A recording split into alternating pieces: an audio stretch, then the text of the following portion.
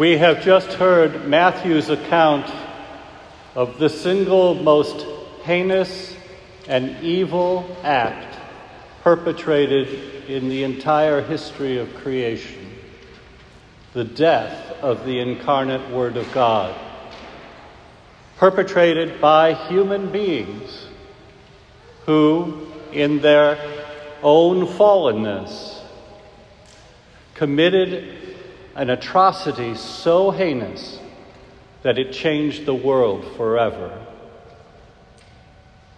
Why did Jesus have to die? Perhaps one way to understand that is to think a little bit about that second reading we heard from St. Paul to the Philippians. It's his version of an ancient hymn that was prevalent in his time. Recall how it begins. Though he was in the form of God, Jesus did not deem equality with God something to be grasped at.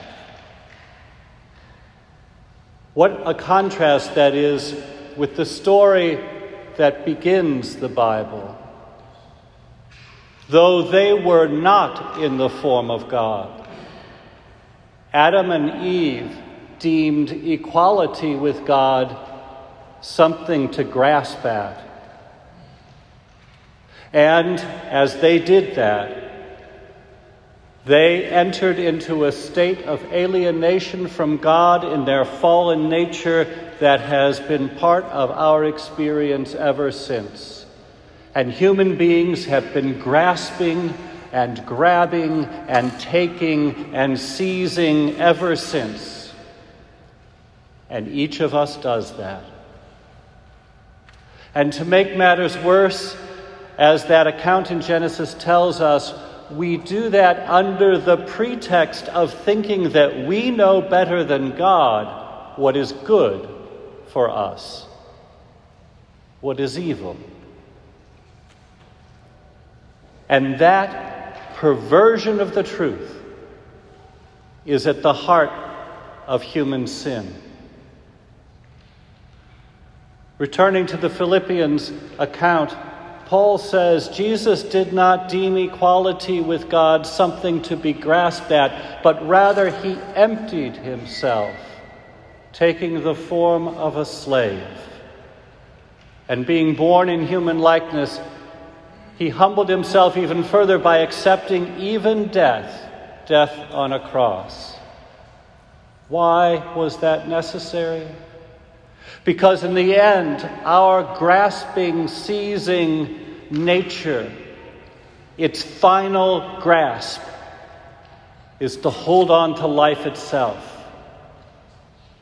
We do that day in and day out, but we do it finally in those last moments of our lives.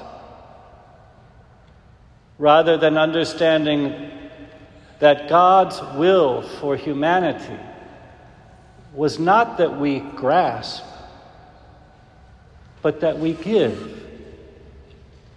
And it was necessary for our salvation that the incarnate Word of God enter into our humanity and to give of himself, empty himself completely to the very bitter end, to heal the breach that Adam and Eve caused when they decided that they knew better than God. That's why Jesus had to die. But why did God bother with this in the first place? The answer to that, I think, lies in that wonderful parable of the pearl of great price in the field. The story, as you remember, is a merchant discovers that there is a great treasure in the field. And he goes off and he sells everything he has in order to buy that field and obtain the treasure. Well, God the Father is that merchant.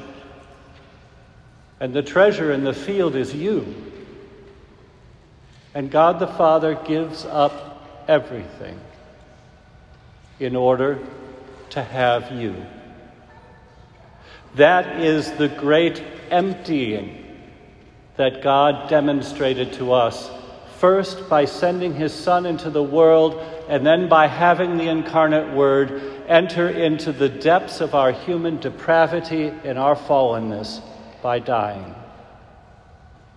As St. John puts so beautifully, God so loved the world that he sent his only Son. He so loved you that he would give up everything in order to save you. That's what these days ahead are all about. So let us resolve to enter deeply into the mystery of the journey we will take on Thursday, Friday, Saturday, and Sunday, as we go with Jesus through his Paschal mystery and enter into the reality of the gift that God the Father gave us in Christ, eternal life and our redemption.